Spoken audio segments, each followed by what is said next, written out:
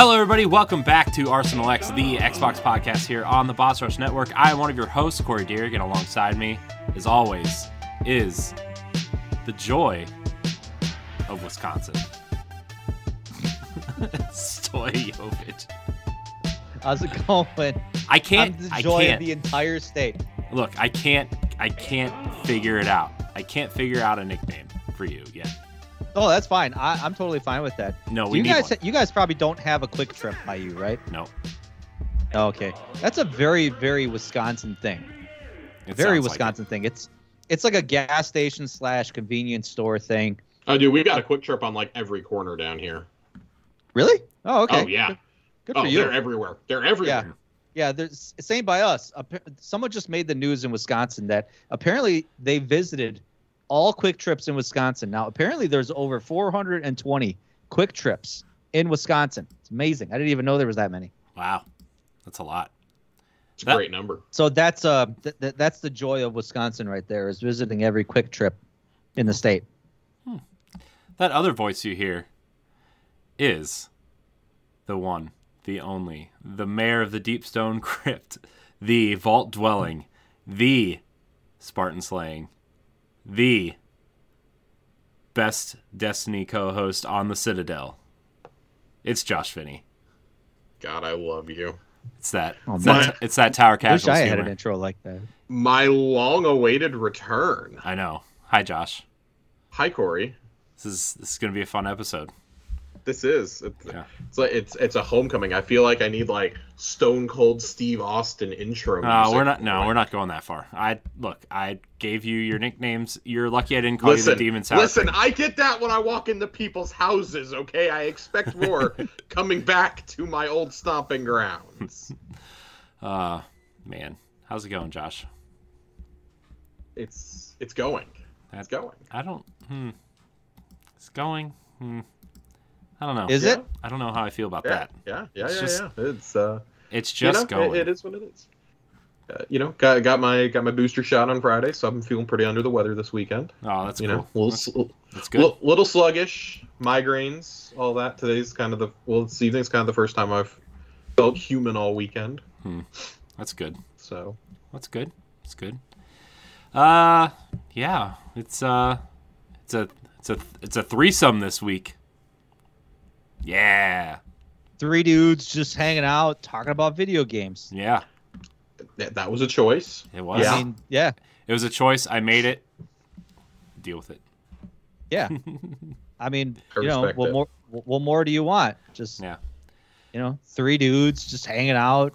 Yeah. Hey, you like video games? I like video games. Let's talk about video games in front of No, they're the microphones. worst. You like those Oh, they're video the best. games? Come on. It's gonna be a good time. It's gonna be a good show. Yeah. Yeah. Anyways, dude, there's a lot of news this week. There's a lot.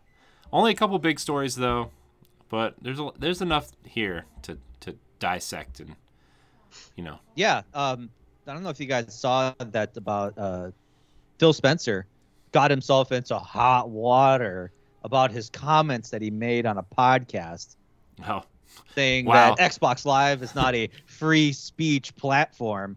And everyone's like, well, I don't like that. And it's owned by a private corporation, private server. Oh, It's definitely exactly. not a free speech platform. No, it's not. And you're gonna yeah, and that's why I kind of like agreed with him. I was like, yeah, it's their platform and they can do and say whatever, impose whatever rules they want. So, they're not going to let you they're not going to let you on there talking about Nazis or whatever else is banned by the world. Yeah. So Yeah, no, that's only allowed on Facebook. yeah. only in the metaverse. Yeah, or whatever else, whatever other social media platform is going to be popping up here in the next year or so. The metagrams. I'm gonna take my views to Zanga. Oh God. Yeah, I'm gonna wait for that mobile Grand Theft Auto. What if Grand Theft Auto was Let me just get my live journal account back up and running. What if Grand Theft Auto 6 was a mobile game, a free to play mobile game? That would be I amazing. respect it. It's a distinct possibility now. I was gonna say, yeah. I mean, Rockstar's got a game-winning formula right there. So Yeah. But back to the free speech platform. I kind of agree. Like Game winning. Get it? Look, Game winning. I got it. You didn't even laugh. Come on. Ha! There. Thanks. Jokes. Okay, now we can move on. Jokes. No, but I agree with you guys. It's like, just don't be a dickhead on the internet, guys. It's like seems like a reasonable ask, right? Just don't. I feel like the only people who are upset about this are the people who are mad that somebody is saying, you probably shouldn't run around yelling racial slurs. Yeah. Mm-hmm. You shouldn't do that. Okay. I mean, you shouldn't do that either. You shouldn't do that in anything. Period. Yeah. I mean, but come on, like we've the three of us have been on Xbox Live for a very long time. Yes. And we all remember how the Halo 2 and 3 lobbies used to be, the Call of Duty lobbies. Like, it's a huge reason why I just turn off voice chat in every game now, even like as I approach 30. No, you don't. What is because worst? I was Gears was the worst. Gears was bad. I saw somebody saying the other day with the Halo 3 server shutting down, going, this is what Infinite is missing, is the social aspect. How everybody used to get to talk before and after games, and there was cross-team chat, and I'm like, yeah, I really miss people yelling the N-word every 3 words. If you played Call of Duty recently, at the end of every match, Jesus. Yeah. It's like, yeah, I really miss the racial, misogynistic, and homophobic slurs from Xbox Live lobbies. Yeah, I really miss that. Let me tell you, that's what Halo Infinite is missing right there. Mm-hmm. I miss that so much. Part of it is kind of funny and pathetic in a way, because there's a lot of people that aren't good competitors, and they don't appreciate it sometimes when it's like you lose and it's like, hey, all right, I'm going to take that one on the chin and get better on the next one. No, these people decide to throw insults and slurs at other people because apparently it's their fault. Whatever. I mean, it's a whole thing. It's not a place that, Xbox Live is not a place for that, Yeah. Right. It's like, you know what? Come on. Most of us are adults here. Let's act like it. Mm-hmm. It's a video game. It's not that heated. It's just like when you see the videos of people overreacting after their sports team loses. Like, I brought this one up to Corey's chagrin many a time, but like there's one of the Ravens running a kick all the way back at the end of the game to win the game, and this dude just overreacts, starts ripping his Browns jersey apart, throwing it into the stands, screaming about how much he hates them. And it's like, you know what, man, it's a game. Let's move on with life. It has no impact on your life. Unless you are a member of the team or you are a person with a severe gambling problem, you're okay. You'll be fine. The Earth will still spin tomorrow. The sun will still come up. I promise you. It's a video game. Yeah. Yeah. Yeah. It's not the end of the world. Nope. And like what you do on the internet reflects who you are in real life too. Yeah. Don't run around and say, because I've heard that argument before. Like, oh, I just got caught up in the heat of the moment. No, if you're saying it here, there's a good chance you're saying it in traffic on I-35 also. You're saying it at the Quick Trip, or you're saying it at McDonald's. Like, you're saying it somewhere else too. Like, you think you hit anonymity, but you really don't. Okay? Yeah. Yeah. Yeah, but you know what we do on the internet, guys? You know what we do? We do a podcast. This is Arsenal X, the Xbox podcast here on the Boss Rush Network. What a segue. You can catch us live on Twitch every Sunday night on podcast services and YouTube on Tuesday mornings. If you listen to the show on iTunes and Spotify, leave a 5-star rating, subscribe to our YouTube channel, and check out all of our shows and content on bossrush.net. You can get your Arsenal X merch on the Boss Rush store. We have shirts, stickers, mugs, hoodies, and more. Check it out by clicking the store icon on our website. It's going to be fun. It's a good time. We're going to jump into what we've been playing. Stoy, what have you been playing? Okay. I tried to remember the name of this game, and I think I'm going to have to Google it real quick. It is called Record of Lodos. Record of Lodos War. Deedlit in Wonder Labyrinth. I think that's it.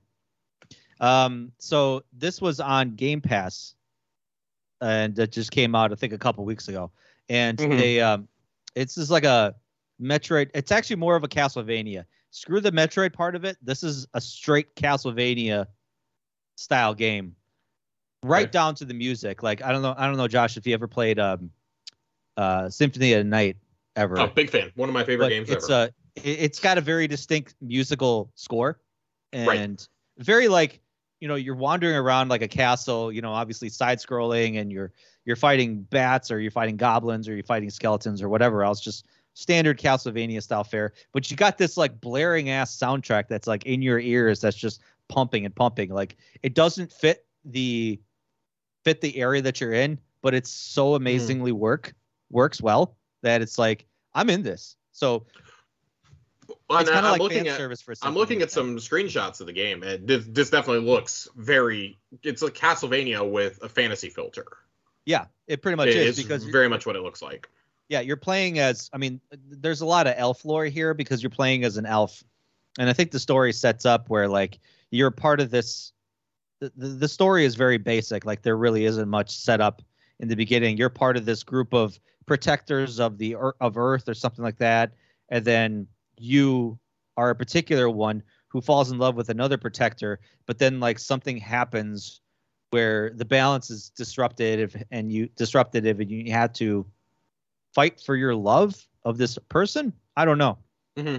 They really don't explain much. All of a sudden, you're in this world, and you're in these castles, and you're fighting these enemies who are trying to destroy you, but you yourself are kind of confused. Like your character is like, I don't know what's going on. I don't know why I'm fighting all you, but she's kind of pushing through.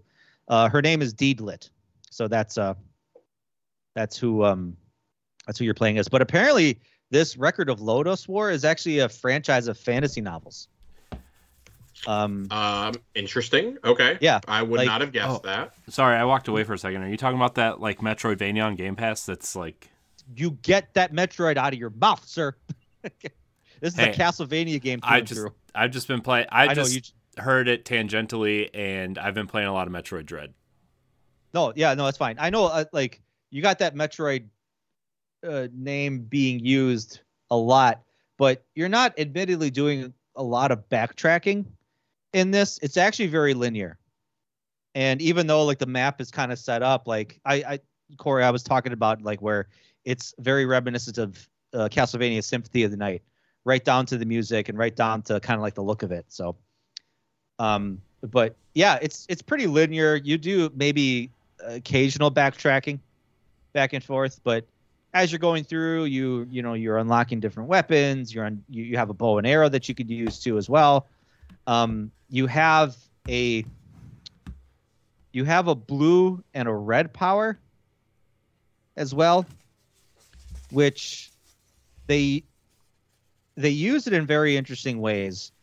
So, like, say for example, there is a boss fight where like you're actually fighting two beings, like two like kind of like spirits or whatever, and one's like blue, one's red. So like you have to shift between this blue phase and red phase to attack the opposite color. So like if you shift to your red power, which is like fire, you can attack the blue character and vice versa. There's lava levels where like if you have to traverse through the lava, you have to turn into your red power. Sometimes there's like barriers that are blocking your way, and they're either blue or red, so you have to shift to that particular color to shift through that. Otherwise, you're going to get damage. And apparently you collect energy through that process, which you could use to kind of like bump up your health at regular intervals. I haven't really figured out how that works, but like sometimes I'll shift between blue and red, and like I'll just automatically start building up health, which maybe if I paid attention more, I'd understand. But yeah, you should be paying attention. So, I know I really should be, but like sometimes they'll like tell you something, and I'm like, I just want to kind of play. I want to get going. Yeah. And I would say I'm about a couple hours into this because I played a decent amount of it earlier today, and it's solid and it stands alone as like a really good Castlevania style game. So if you're kind of really interested in, or if you're a big fan of the Castlevania series, that's definitely the game to go to. Especially recently since it's on Game Pass, and it's pretty lengthy. Like don't know how long it is, but I don't think I'm really halfway through. I think I unlocked like about like 30% of the map at this point, and I'm like a couple hours in. So Cool. but I mean, that's the big one that I've really been playing. I've obviously been still going back to Dragon Age Inquisition. Did I talk about the Pedestrian last week? You did a little bit, yeah. Yeah, I beat that, and that's an interesting way it ended. And I'm not going to say what happens at the end, Do you get run over? but no, but the have you ever heard the purple flower joke? No.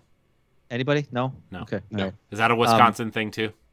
No, that's a dad joke type thing. I'm gonna just want you to Google it. Hmm. I'm not gonna tell you about it because it's a very long, very stupid joke. But Oh. yeah. Anyway, Well, because that's fair. when you said at the end is you get hit by a truck. That's anyway. So yeah, there's like the ending sequence that happens where it's like, man, I wish most of the game was like that particular ending sequence. And that's all I'm gonna say about it. Cool. So, but that's a really good puzzle game. Really makes you think. Really makes you kind of have to think outside the box quite a bit, and a lot of trial and error if you're into that. If you get frustrated very easily, there may be some puzzles that you'll get right away. Some puzzles that'll just you'll be sitting there for a long time, like trying to rack your brain to figure it out. But, yeah, I jumped back in Rainbow Six Siege as well too. Oh, wow. The kind of non-multiplayer guy jumps into one of the most hardcore multiplayer games ever made. Well, let me tell you, I'm not playing multiplayer. I'm playing Terrorist Hunt Lone Wolf, baby. Oh, God. Let me tell you the amount of anxiety. If you're playing just Terrorist Hunt, like not hostage rescue, not defuse the bomb, nothing like that. If you just play Terrorist Hunt where you just go in and you just take out however many people in there, the amount of anxiety that courses through your veins when you're playing that mode by yourself, you have a little bit of safety when you're like with people, because there's always like, you're playing with the 4 people and you're storming this house or you're storming this building. And it's like, all right, I got people in my group that are like better than me sometimes. So, they got your back. But when you're going in by yourself, adds a whole nother level of extreme difficulty. You really got to be careful how you walk, how you approach things, how you peek around corners. You're going to fail a lot. But I think that's kind of part of the fun of it for me. Like, I'm on the edge of my seat. I'm on the edge of my couch, like, really paying attention, really focused, really dialed in. And I don't know. I love in the past Terrorist Hunt, I've played hundreds and hundreds of times, like the old Vegas days and even like the previous ones beforehand, just lone wolf in it or like going in with maybe like a group of people sometimes. But yeah, I'm just kind of getting ready for Quarantine whenever it comes out, or what's the new mode? Extraction. Extraction. Don't worry, they've changed the name like 4 times. It's fine. It was called Quarantine at one point. Will they change it again with 4 days to go? Maybe. Who knows? What if they did? Rainbow Six Invasion, because aren't they aliens, not zombies? They are in fact aliens. Can we get that Will Smith Agent J skin in there? That'd be cool. Yeah, I don't know. But I didn't realize, like, I was playing on PlayStation, so I have, like, I think up to year 3 on PlayStation. But, like, I downloaded it on Game Pass, and they only give you, like, year 1 and 2, I think. Yeah, whatever's in the deluxe edition's like year 1 and 2, I think, which is what's on Yeah. Game Pass. So, like, I was thinking about buying the Ultimate Pack, where it's like you get all years. I think it goes up to year 5 or year 6 at this point. And I was like, I don't know if I want to do that, if I really want to invest that amount of money. It was on sale recently, and I think I just missed it. I think today's the last day, actually. No, I looked. It's gone. Is it? Aww. Yeah, it's gone. Aww. Yeah, it's Womp okay. womp. I don't know. I may still pick it up. Like I said, I don't know how deep I want to go in with it. You never know where how I'm, like, deep to go playing in. Yep, exactly. You just want to kind of like just go in just a little bit, feel around a bit, kind of see how the waters feel, and then you just kind of, once you kind of get that initial entry point in, then you just go in hard. Actually, Stoy, Giggity. the Rainbow Six Siege Ultimate Edition is on sale for $39.99. Okay. 60% off. It gives you every operator to date. Whatever that means. Well, just like every year, they dump like 5 or 6 operators and Yeah. like a couple different stages and whatever. I hate where they went with it I mean, recently that's with fair. the arena. I don't know anything about it. I played I think I played for like 2 weekends with Jesse one time, and I just had no idea what I was doing. So they basically been pushing this game as like, oh, this is going to be a 10-year game. Yeah. And Well, they're on year 7, so yeah, they're on close. it's been out for a while. So they just recently implemented this kind of like a new game mode where it's like you're in an arena battle, whatever. Ah. So I think the story is it's like some rich asshole bought a whole big soccer stadium and then converted it into like a arena where like people are watching you and you're trying to, it's like one team against another team and you're trying to go through this like fabricated house with these fabricated buildings that kind of are randomized, and you're going in with a random team of 4 people, and it's supposed to be a big competition in front of all these people in front of a televised audience. I don't know, whatever. Tom Clancy would be rolling over in his grave if he saw what happened to his his franchises. They basically turned this into G.I. Joe. And it's like, Yeah, it really did. So fair. Is that I read the original Rainbow Six book a long time ago, and I mean it has such a good premise, and even like some of the games, I think the original games were very faithful and loyal to the books, because obviously Tom Clancy at the time when it was Red Storm Entertainment, that was his studio, he very much had a strict grip on everything that went on in the games. Mm-hmm. Nothing could be implemented in the game unless it went through him. And like we almost didn't even get Splinter Cell at one point. Yeah. Because he was so adamant about like the tech that was to be used in the game needed to be real life tech. Like nothing futuristic, none of this whole like, crazy ass tech that they're using in Siege. None of that would be in this game if he was still alive. Mm-hmm. Yeah. Oh, I remember playing Ghost Recon and Rainbow Six on the original Xbox, and like those games were like, you try to play those and then you go play Halo. Halo feels like a cakewalk compared to those games. Oh yeah, very much so. But that's pretty much what I've been playing. Cool. What about you, Josh? I'll keep it brief because I know you guys have talked about these games recently, but Guardians of the Galaxy and the Mass Effect Legendary Edition. It's pretty much what I've been doing since Christmas. My first time playing through Mass Effect ever. I played the first game a long time ago. All I remembered was the decision with Rex on Vermeer. That's literally the only thing I remembered from the entire game, and a couple of the characters. That was it. Went in completely fresh. Somehow have never been spoiled on the events of 2 or 3 at all. That's actually beautiful. Surprising, considering how many people talk about this game. I was not playing games very much when 2 and 3 came out. Okay. I was a senior in high school when 2 came out, and none of my friends played RPGs like that. We all played Elder Scrolls. And then 3 came out when I was in college and working full time. So just never really had the chance to get back to them. And of course, the original Xbox One didn't have backwards compatibility for several years, so I didn't have a 360 anymore, never went back to them. There are podcasts on this network where I swore up and down for about 6 months out of last year that I was not buying this game, I was not going to play it until it came to Game Pass, and I caved on Black Friday, got it for $25. Of course, the day I finished Mass Effect 3, they announced it's coming to Game Pass. Of course. But aren't you glad?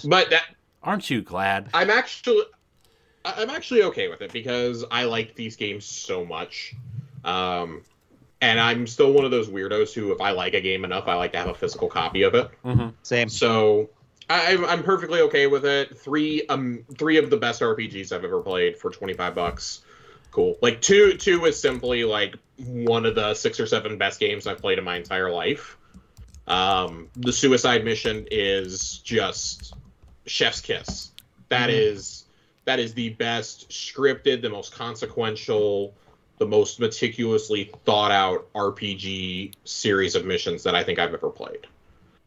Where literally everything mattered, and then it still impacts your entire experience in 3. I got out of it with everybody alive, so it made my experience in 3 that much better. I've seen what happens when you don't have everybody alive in 3, and I'm just... it's not as satisfying to me, especially the Citadel DLC. Yeah. That may be the best, like, obviously not counting, like, full-on expansions, like Witch Queen or, Beyond Light or anything like that. I would say it's one of the best DLCs I've ever played from a story standpoint, if not the best. Citadel is so fun. It's hilarious. Like, it stands out as, like, so unique compared to all the rest of the game. It's so like, funny. It's like a buddy cop. It's a buddy cop. Oh, it's a buddy cop. Yeah. It's hilarious because you have Shepard being like, God, do I really sound like that?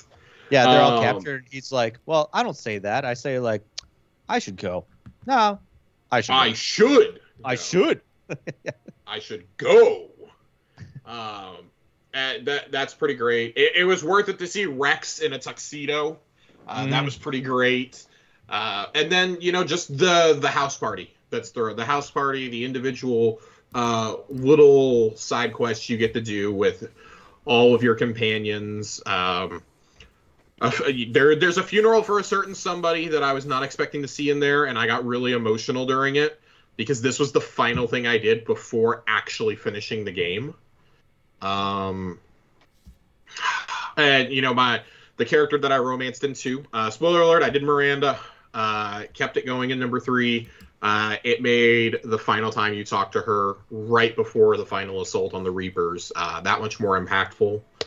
After going through that and keeping everyone alive, just God, the cast of characters is so good. Like, if you pressed me to make a top 5, I wouldn't be able to do it. I would have to make you a top 10 and then not rank it because it's that hard to rank how good these characters are. And I said this in the Discord earlier this week. I attempted to start Dragon Age for the first time after this, and this is gonna sound harsher than I intended it to, but I am just floored that Mass Effect and Dragon Age Origins came from the same studio. Yeah. That it is jaw-dropping to me, because Mass Effect 1 came out 2 years before and just feels so much more advanced. Mechanically, in terms of storytelling, character development, voice acting, gameplay, it feels so much more advanced. Like, it makes Dragon Age Origins look like a PS2 game. Honestly, it does. I'll agree with you on that. I mean, we had this conversation on Tower Casuals too. It's just like Mass Effect. It's like Mass Effect is so, like, leagues above at least what I played of Dragon Age back in the day. I haven't played Inquisition yet, which I know is like a lot better. I'm gonna skip straight to Inquisition this week. And I should add this with a caveat. High fantasy is typically a harder sell with me in a video game, but then again, I mean, like, Oblivion is probably my second favorite RPG ever made. And I said this to Corey. I can't believe that Oblivion came out in the same generation as... Oblivion and Mass Effect 2 came out in the same generation as Origins. Because both of them they both feel leaps and bounds ahead. And so I kind of sarcastically made this quip. I says, I don't understand. This is the franchise we so desperately want a 4th game for. Like, I now understand why people were upset with Andromeda, because I've tried playing Andromeda and I probably will never finish it. But I would still play Andromeda over Dragon Age. That's where I'm at right now, unfortunately. And, like, I totally get there are a story. I know you're a big fan of Dragon Age. Like, I'm not saying it's just like rag on it and be like, oh my God, this is the worst thing I've ever played. Because it's not a bad game. It's just you're coming off a high of one of the greatest trilogies ever made in gaming. And it's like, oh. No, you're right. Okay. I mean, Dragon Age is a harder sell.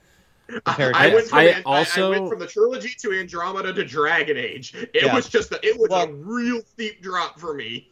The funny thing is, Inquisition is so similar to Andromeda. Oh no! Both like in gameplay elements, not in story. the story is a little bit. I mean, obviously, it's not like as in depth as Inquisition, but like where Inquisition has all these little hub worlds that you go to and stuff. And you have all those kind of like it's like partially open world. I forget what they call it, but it's kind of similar in that vein, gameplay wise. Well, I said one of the things that I think really worked against Dragon Age for me is that, and I mean, I get that I'm playing the best optimized version. It's got the FPS boost. It's got the auto HDR. I played through Pillars of Eternity last summer, and it's real hard for me to go to a game that has party management and a high fantasy when I've played through that, and I've watched good friends of mine play an entire Divinity campaign. It's like, oh, I'd kind of rather just go play that, or just I play Dungeons and Dragons a couple times a month. I'd rather just go play D&D at this point. I'd rather go play with my rogue that I actually like, and that I don't want to just like yeet off the next cliff that I find.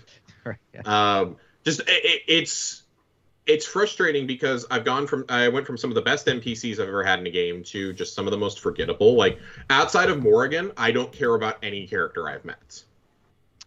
You know, and it's interesting because you won't see those characters in the next few games. Oh God, it's like so. In Mass Effect, it's nice for you, I guess, if that's what you're into, because a lot of them were so forgettable that it was just like, whatever. They just like it's weird because in Mass Effect 1, I kind of felt the same coming out of Mass Effect 1. I'll be honest, like that it has not aged terribly well. No, compared to 2 and 3 have aged beautifully. Number 1 though, I think because it's much more of an RPG than 2 and 3 are. By 3, you're basically playing Gears of War light. But the characters outside, I found in the first one at least, I felt that none of them were really super developed outside. Rex got a full arc, and that's because he has the potential to die. Compared to 2, where the loyalty missions, I think, are so beyond anything you've done in an RPG. Like, it's clear that like Fallout 4 borrowed from that with the loyalty missions, with the individual character side quests. And I love that so much because it allows you to have moments with these NPCs, like characters I could not have cared less about until I did their loyalty missions. Like Jack, wasn't sold on her, did her loyalty mission, instantly one of my favorite companions after that. I think Miranda's added a different layer to her, and if she survives, how the ending of 3 plays out is so much different. In her relation to Cerberus and the Elusive Man, like God, the Elusive Man, like, can we talk Martin Sheen, one of the all-time great gaming villains? Martin Sheen. Really. Martin Sheen. Uncle Ben is one of the all-time great video game villains, I think. That's one of those things. Sure. I don't think anybody else could have played him. No one else. Willem I think Dafoe. Martin. That was. It's so crazy because I feel like Saren is the better villain. Like. I think Saren has the better story, but I think my attachment to the Elusive, I do think that 3 fumbles the ball with him, especially in the final act. Yeah. It just feels like, okay. But for the first 2/3 of 3 and all of 2, like in 2, he's an ally. Like he's not a villain, but you get this feeling in 2 that you're eventually going to have to turn on this guy because he's nuts, but he's willing to do whatever it takes for you. He doesn't really get mad. He didn't get mad at my Shepard until the end of the game.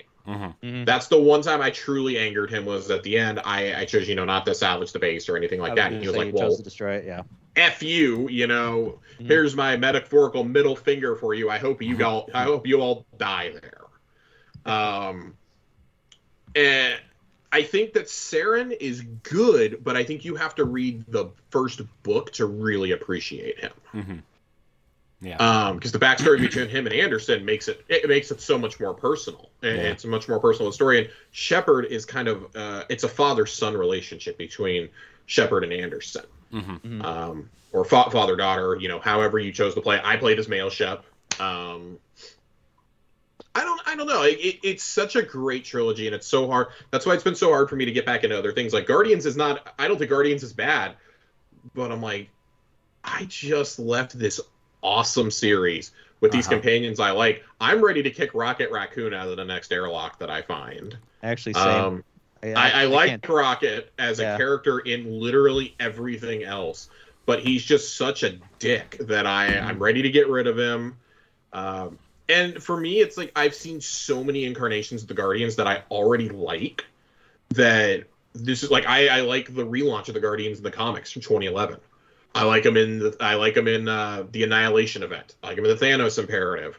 I like Drax. I like Drax back in the 90s. When he literally became Coin the Destroyer. I like the James Gunn movies, the animated series, Telltale. I'm like, oh my god, this is like the 8th reboot of the Guardians I've gotten, and so far outside of Drax, nobody is capturing my heart. Drax is like the best he's ever been here.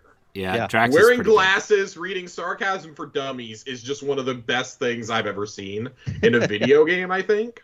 Yeah. I gotta say, Guardians did start a little slow, but Rocket and Drax and even Mantis became like some of my favorite characters in the entire game. And I know those are like a lot of those are characters that people don't like at the beginning, but end up turning towards the end. That's great, and I like hearing that, and I've seen it get so many nominations and awards for its storytelling, and I'm waiting for that to kick in. I'm a little over a third of the way through the missions. Yeah, you said you're on Nowhere, right? I'm on Nowhere. It's gonna turn for you real soon. That's reassuring to hear. I don't dislike it. It's just between that and there's a few I'm finally getting into the flow of the combat. There were a few combat instances where I was like, all right, I gotta put this down for a little bit. I'm just getting annoyed. Yeah, the combat's definitely. I look forward to finishing it. The combat's definitely the weakest part of the game until you start unlocking all the other characters' special moves and learning which combos go with which moves go with which moves to maximize your combos and stuff.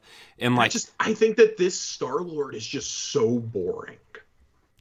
But I also think that this Star-Lord is kind of like a vessel for the player to learn about the other characters. That's just how at the beginning of the game, I was like, okay, I know this. A lot of people have a problem with this version of Star-Lord. I'm just gonna use him to learn about the other characters. I think it's also his voice actor. His voice actor just sounds so bored whenever he delivers his lines. Like, come on, guys. Like, I'm sorry, Star-Lord he's not a whiner.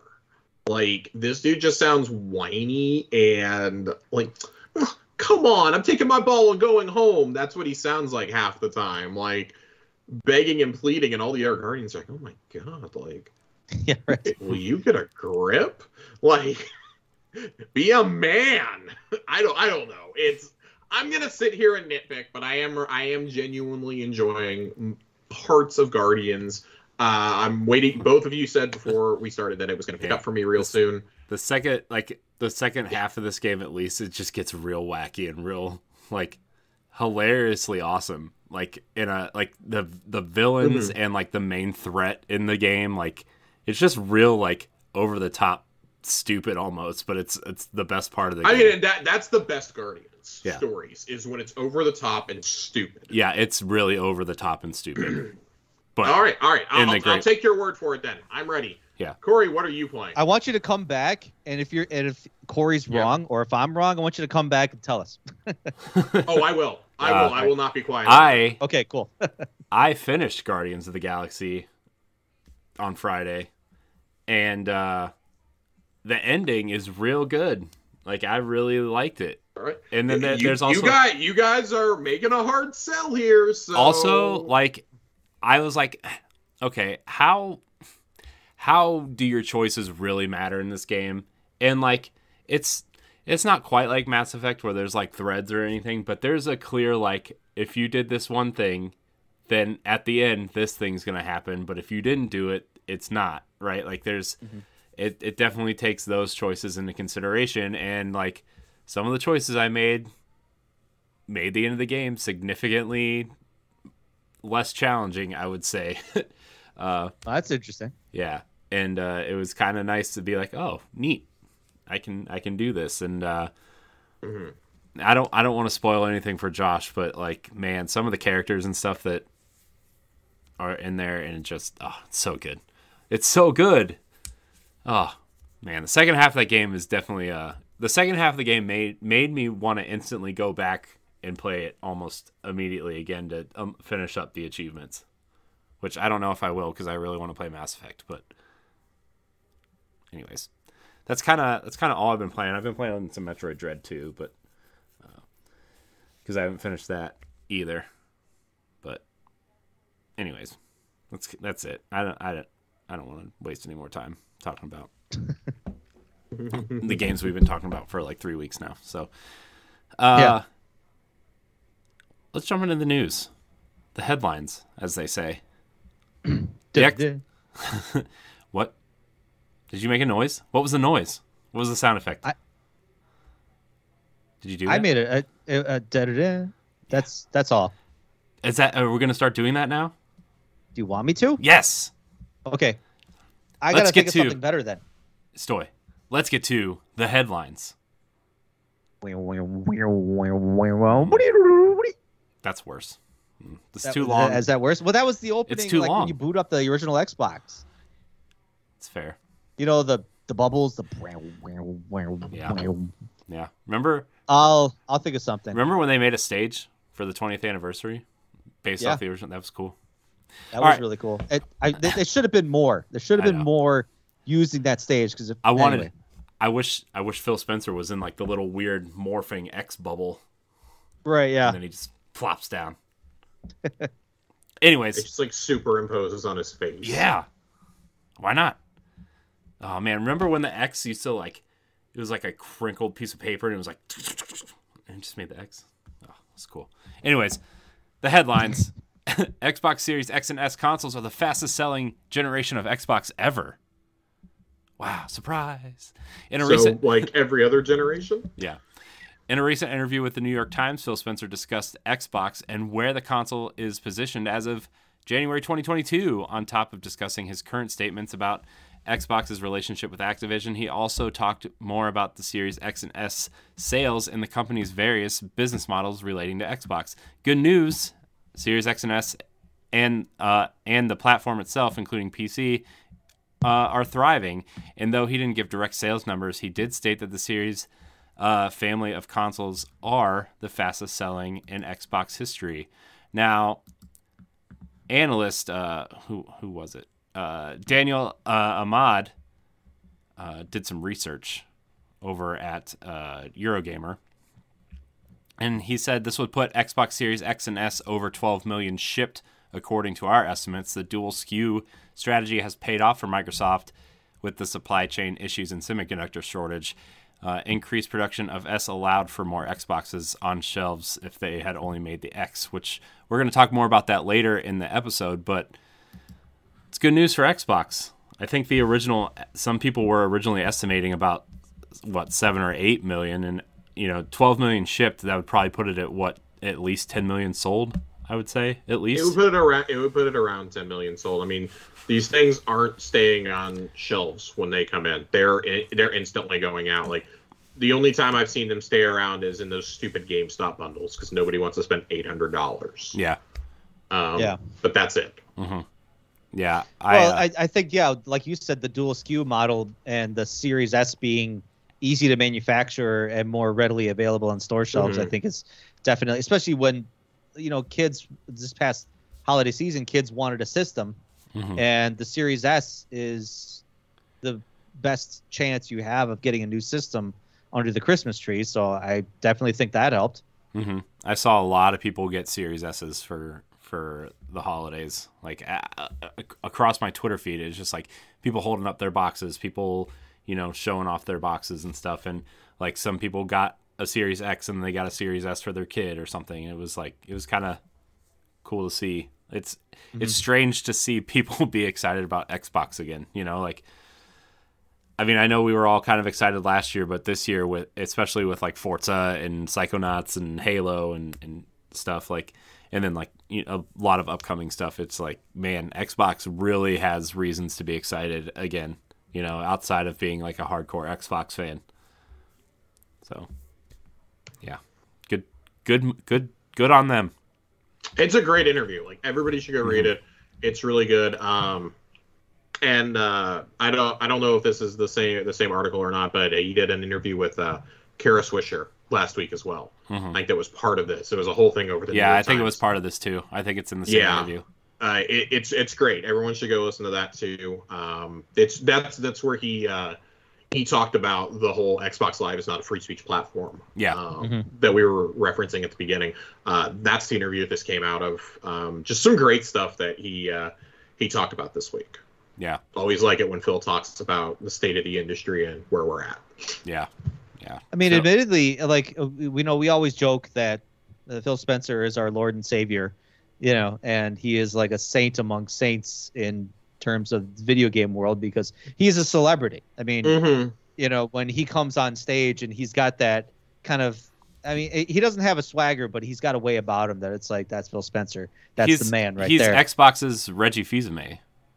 Really, he really is. I mean, he's a little less awkward than Reggie Fils-Aimé. That's fair. But he's a face that Xbox hasn't had in a long time. I mean, who's the last person that they really had to trot out there from corporate? Peter Moore?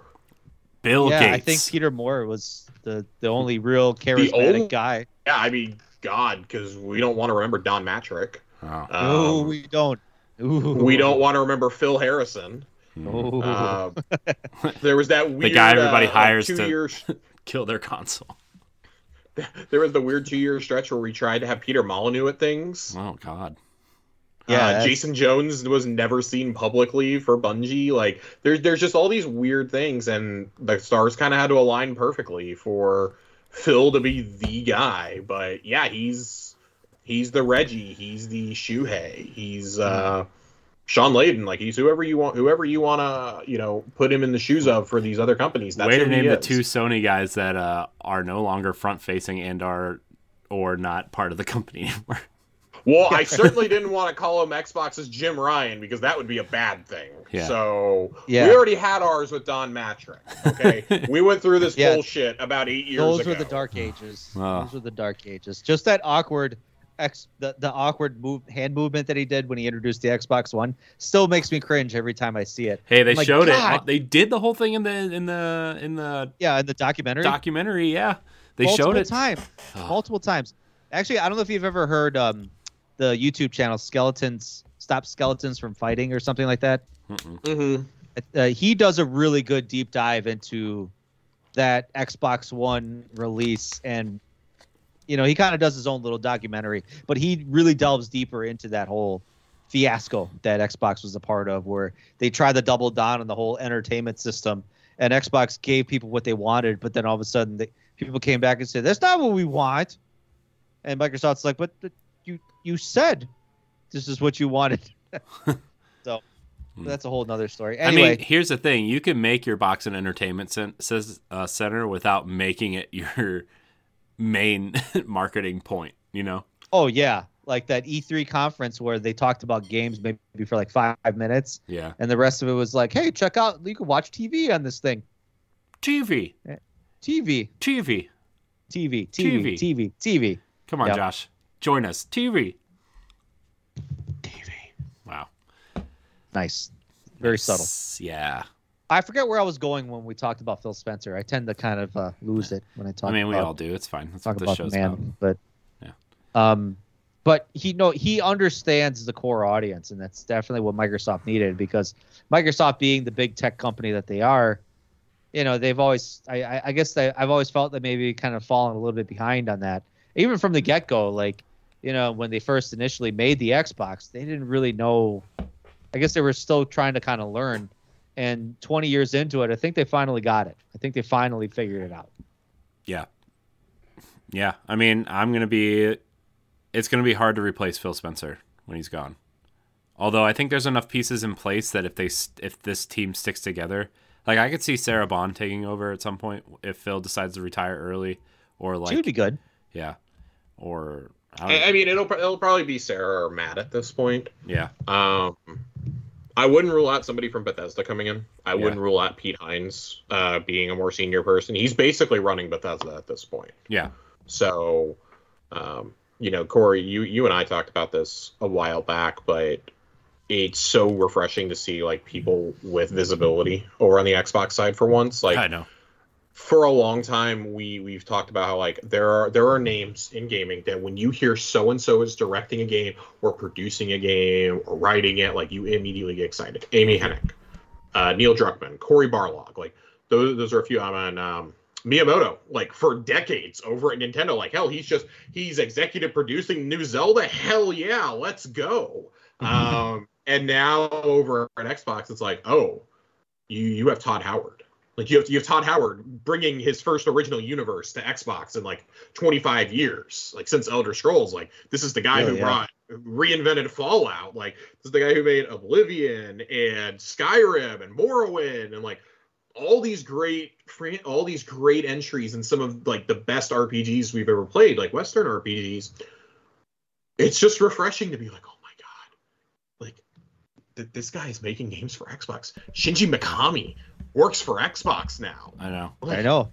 One of the OGs of Resident Evil. Like you paved the way for like id Software is an Xbox studio now. You know, it used to be like, oh, Tim Schafer works at Xbox now. Like just these great creative minds that like, you know, that when they put their name on something, it may not be like the greatest thing they've ever done, but it's going to be unique. It's going to be a different experience than something else out there on the market. Like I'm so excited to see where we go from here. Like what comes next for Xbox. And I think Phil giving these, and I won't dwell on this long, but I think Phil giving these interviews and really kind of like setting the standard over the last several years. Like I see a lot of people going like, oh, you know, Phil's a hypocrite. You know, we saw how he talked about Activision Blizzard, and, you know, now he's admitting that there was bad conduct at Xbox. Spoiler alert, there's bad conduct at every single game studio, big or small. I hate to tell you this. This is a misogynistic, racist cesspool of an industry. Yes. It really is. It's every entertainment industry is not immune from this. I would go somewhere to say that most, like 95% of companies are not immune from stuff like this. Mm-hmm. Okay. Now, are they as bad as Activision Blizzard with a Bill Cosby suite and, you know, the state of California going after them for stuff like this? No, but it's not one extreme or the other. Okay. It's not just like, well, they didn't do Activision things, so it's not as bad. No, there were still things that happened there under people's watch, and thank God we have the capacity as adults and as human beings to recognize, repair, and restore. And it's just I sound like a third-rate motivational speaker at an airport Holiday Inn right now, but it really is that simple. It's that easy. I'd pay to go to your TED Talks. I wouldn't pay to go to my own TED Talk. I wouldn't pay a lot of money, but I'll throw a couple bucks your way. I'll throw the security guard $5 to stand and by the exit door. Thanks, Corey. I appreciate it. You're welcome. In case Josh had one too many scotches at lunch. Mm-hmm. I honestly, though, circling back to your point about how many big names that Xbox just brought on their studios, maybe, you know, for layman people that just, you know, don't know these names, it could mean nothing to them. But you're right; those are big names, big titans in the industry that Microsoft has basically in their portfolio right now. And that's a huge deal. And I think that's really what is driving these sales of like Microsoft coming out to say, we got the games, we got the names, we got the studios. This is going to be the place to be for the next 10 years, maybe more. Mm-hmm. So. And like, hopefully like these same creators will stay long-term and won't just say, okay, well, you know what? We got our bag, we're leaving. And I don't think that that's the case. I mean, Tim Schafer's here. You know, we went through all the names that are here. The guys of Obsidian, Josh Sawyer is here. Fergus is here. Mm-hmm. You know, the guys at Rare have been here forever. Mm-hmm. they haven't left despite popular opinion. Like the same guys that were with Rare when at the time of purchase are still some of the studio heads to this day. Mm-hmm. I think something that they've all gotten across that I really respect is saying that Phil in particular, Phil and Matt, just like let them do whatever they want to do. I think my favorite quote came from Brian Fargo over at inXile. I think it was last summer, right around E3 time. It may have been the year before. And he said he had Matt Booty to the studio for them to pitch their next game. And he said, we got about 60 seconds into the pitch and Matt cut us off and said, I don't want to know anymore. We'll fund it. You can do whatever you want. I don't want to know anymore because I don't want to influence the direction you take your idea. I want you to make the game you want to make. I don't want to tell you what to make. And that, for me, is something that Xbox has missed for, like, its first it missed for probably about the first 16, 17 years, if not longer. Like, that is, I mean, you look at one of the most damning things, I think. Yeah, I mean, you look at the development of Halo 1 and 2 alone, right? I mean, yeah. So, I mean, Halo 1, 2, and 3, you look at how Bungie, deuced out after Halo 3 because they were just like, we're I done. think even like Microsoft gave them like, you have to make 5 Halo games. Like you have to, because they put all their cards into one basket on that, where like Halo's going to be the one to move the systems. And then once they realized their catalog didn't have much else, they had to think of something else. I mean, it's so much of the early Xbox days were those key third-party partnerships with studios like BioWare, for example. Yeah. We forget that both Knights of the Republic games and Jade Empire were exclusive. We forget Mass they had deals with Odd, even into the first Mass Effect Oddworld. was exclusive. Yeah. Even into the 360, that Oblivion came to the 360 first. Gears wasn't even owned by Microsoft until after Epic sold it to them after the third game, right? Yeah. So I mean, even midway through the 360 cycle, they still really had what? They had Lionhead, they had Turn 10, and they had Bungie, right? Yeah. Like that was Xbox, and now look. And they bought Rare. Yeah. They bought Rare in 2003 for Grabbed by the Ghoulies. Don't forget Cameo. Cameo, Perfect Dark Zero, Dark Nuts Zero, and Bolts. Oof, we had a rough stretch there outside of To be Viva fair, Pinata. I liked Banjo-Kazooie Nuts and Bolts, but it was not a Banjo game. No, It was fun for what it was, but it was not a Banjo game. So, anyways, Xbox sells a lot of units. That's how we got here. I think their market their market in Japan. I think they sold more units in Japan than I think they ever have in their history, and I think that's really helped them too as well. Yeah, the Xbox Series consoles outsold the entirety of every other Xbox platform combined within the first year. So that's I mean, it's still it's still like 12 units, but this is a Series S effect as far as I'm concerned. Mm-hmm. And I mean, we'll talk more about the Series S later, but like really, we cannot overstate how important that has been to the first 12 months of this console.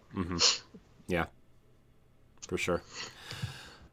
All right, we're moving on to another mega purchase, if you want to call it that. Take-Two Interactive has purchased Zynga for $12.7 billion.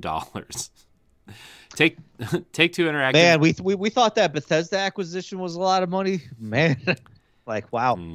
Take-Two Interactive, the company behind Grand Theft Auto, BioShock, Borderlands, NBA 2K, and more, has purchased the massive mobile game developer Zynga for a whopping $12.7 billion, almost twice what Microsoft paid for Bethesda. The mega publisher stated they bought the company to create mobile experiences for their most popular franchises. Zynga is most notably known for their games Farmville and Words with Friends, though the company hit financial trouble in the mid-2010s due to the lack of in-game spending and poor managerial decisions. I wonder who went there after they left Microsoft. Don Matrick.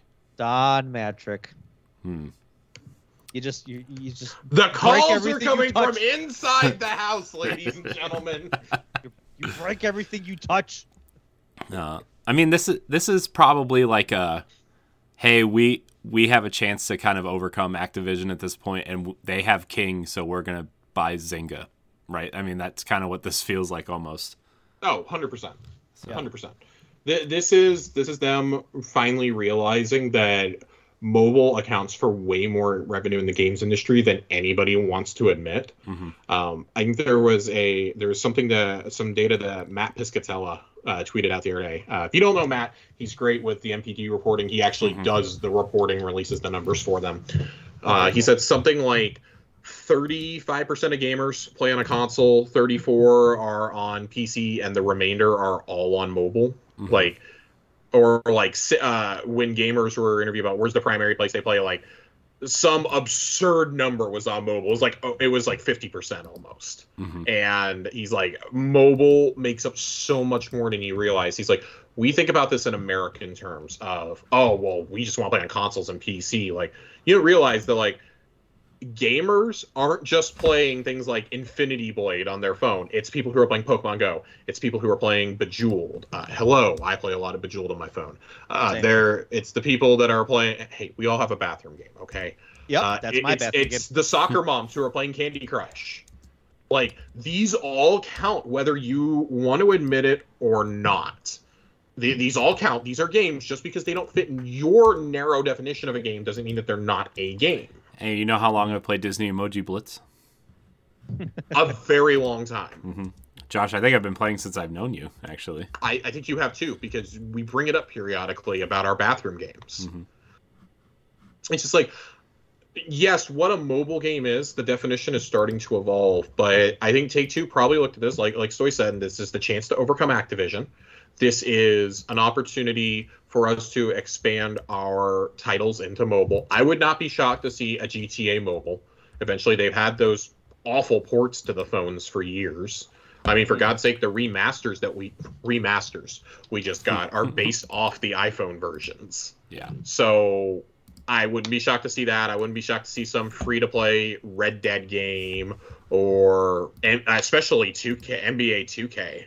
I can't believe that that's not a mobile money printing machine right now. Yeah, I mean, there is a version, but it's just like, I feel like it exists because they have to compete with stuff like Madden and stuff, you know? Yeah. I think this is, like, I'm not even talking about it like in terms of consumers, but this is a pretty easy win for 2K. Like, people are like, oh, I can't believe they spent that much money. Like, yeah, it's a little shocking until you realize they're going to make all that back in like a year and a half, maybe 2 years. Mm-hmm. Yeah, if that. So, if that. Yeah. Because you may not play those games, but the very, very silent majority who doesn't follow every little dick measuring contest on Twitter does play those games. They buy. You got whales out there. You've got soccer moms who spend $1 for 5 more lives periodically. Like those dollars add up. Yes, Yeah. they do. When you think of how these companies like Zynga, I can only imagine like makes like millions of dollars a day just on those little microtransactions alone, which, you know, Take-Two sees this as an opportunity to not only obviously pad their income, you know, even Mhm. more so, but yeah, moving their properties like we talked about earlier to that market too as well to make even more money to take advantage of another market. Like how many gamers, quote unquote, that are playing Grand Theft Auto right now are going to find that there's a really good game mobile version, you know? Mm-hmm. Like we're talking like a unique gameplay experience, not Mhm. just a port of Grand Theft Auto 3 to the iPhone. We're talking like a very unique experience that could even maybe blend the two games together. Same with Red Dead Redemption 2 or NBA 2K. Like imagine all the possibilities that Take-Two are now seeing in front of their eyes. Yeah. Mm-hmm. Yeah, I mean, guess we'll see, I guess. But man, I hope we get a Grand Theft Auto Farmville edition where you're like running over farmers with Corey, move plows. on. I hate you. No, you Move on. don't. No, you don't. All right, so those are the major stories. We're gonna head to the wrap up.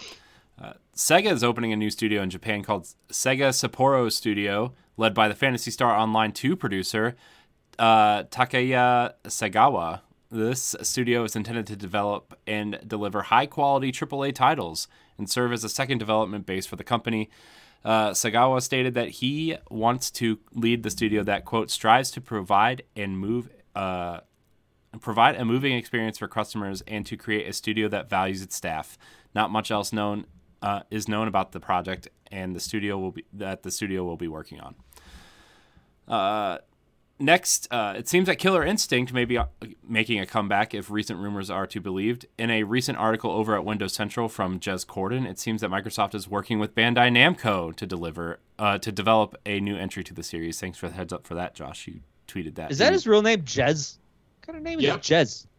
Yep. Yeah. I mean, I'm one to talk, but still. What kind of name is Stoy? I know. I'm just kidding.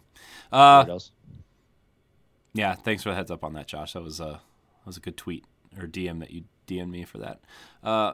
Microsoft has always shown to remote interest in returning to the fighting franchise, and recently Phil Spencer discussed as much on an episode of the Drop Frames podcast. Killer Instinct, originally released in 1994 in arcades, imported to the Super Nintendo. A second game was also released, and a gold version made its way to the Nintendo 64 in 1996. The most recent game, also titled Killer Instinct, released on the Xbox One in November of 2013. This, just for a split second here, this feels like the easiest slam dunk you could possibly do if you're Microsoft. I get that finding fighting talent is really, really difficult. There's like maybe 3 or 4 teams, and they're all tied up on things. Like the team at Iron Galaxy who worked on this probably are no longer there at this point, and their new fighter looks terrible. Like it sounds and looks awful. Yeah. And outside of that, I mean, like you've got NetherRealm, and you've got the Street Fighter team, and you've got Bandai Namco, and you've Arc got System Works. Arc Systems. Yeah. And Arcsys is not going to work on an Xbox game. I'm sorry. Yeah. Like, they're not making an Xbox exclusive. I mean, they wouldn't They're- work on anything that working- remotely looked like Killer Instinct. they're gonna make a My Hero Academia fighter this year. And Bandai Namco has But- shown that they obviously can do really well with. They've done various anime titled games, like even with Dragon Ball Fighters. Like, I mean, you they know, were the main support studio on the last couple Smash games. Yeah. So I mean, Tekken is still like quietly one of the biggest fighting games still. It's just like this is a kind of a no-brainer partnership. They've been getting closer with Bandai Namco over the last several months. I mean, there was all that speculation that Scarlet Nexus was going to be a day one Game Pass game, ended up not being, but came a couple months later. Tales of Arise was pushed really hard on Xbox. It's just I think this is a really solid partnership, and it's probably the only team that's available that you're not having to start from scratch. Combine this with the fact to see them to do this. Yeah. They just hired away one of the senior people at NetherRealm at the end of last year to come be a producer at Xbox Game Studios. Oh. This feels like this is going to be one of the things, and it was somebody who's been with with NetherRealm since the Midway days. So I want the writing is on the wall. The calls are coming from inside the house. Imagine, Josh. I know we kind of talked about this the other day, but like if WB Games was really for sale and they bought more like NetherRealm and Mortal Kombat, and they could just do a Mortal Kombat versus Killer Instinct game. That would be cool. I don't know that Phil would ever allow it though, because of how hyper violent Mortal Kombat is, and I think Phil wants something that comes down in the middle between, and this is what I very much feel Killer Instinct 2013 was, that comes down between the goofiness of Smash Brothers and the seriousness of Mortal Kombat. I always thought I've never really played or paid attention to Killer Instinct because I'm just not into fighting games. I only know Mortal Kombat because it's so ridiculous, and Street Fighter because it's so popular. But like, I always thought Killer Instinct was along the same lines as Mortal Kombat. Is it not? No, I mean, Mortal Kombat is borderline adults only with its violence and blood. There are no fatalities or anything like that, like in terms of, what Mortal Kombat has, but no, it had very brutal combo-focused combat that Mortal Kombat didn't have at that time. Oh, okay. So I didn't we're know talking. that. I always talking assumed. some brutal fighting combos, and I think honestly, combo systems that games have to this day owe it to Killer Instinct, because I remember just like cramming, button mashing the hell out of it, having these patterns and just knocking out like 20 hit combos in Killer Instinct, feeling like a badass. Okay. And I think fighting games now really owe it to Killer Instinct. I mean, it may be called Killer Instinct in the future, but it's pretty clearly going to have the Killer Instinct roster and probably some more original characters, plus just a whole plethora of Microsoft and Bethesda characters.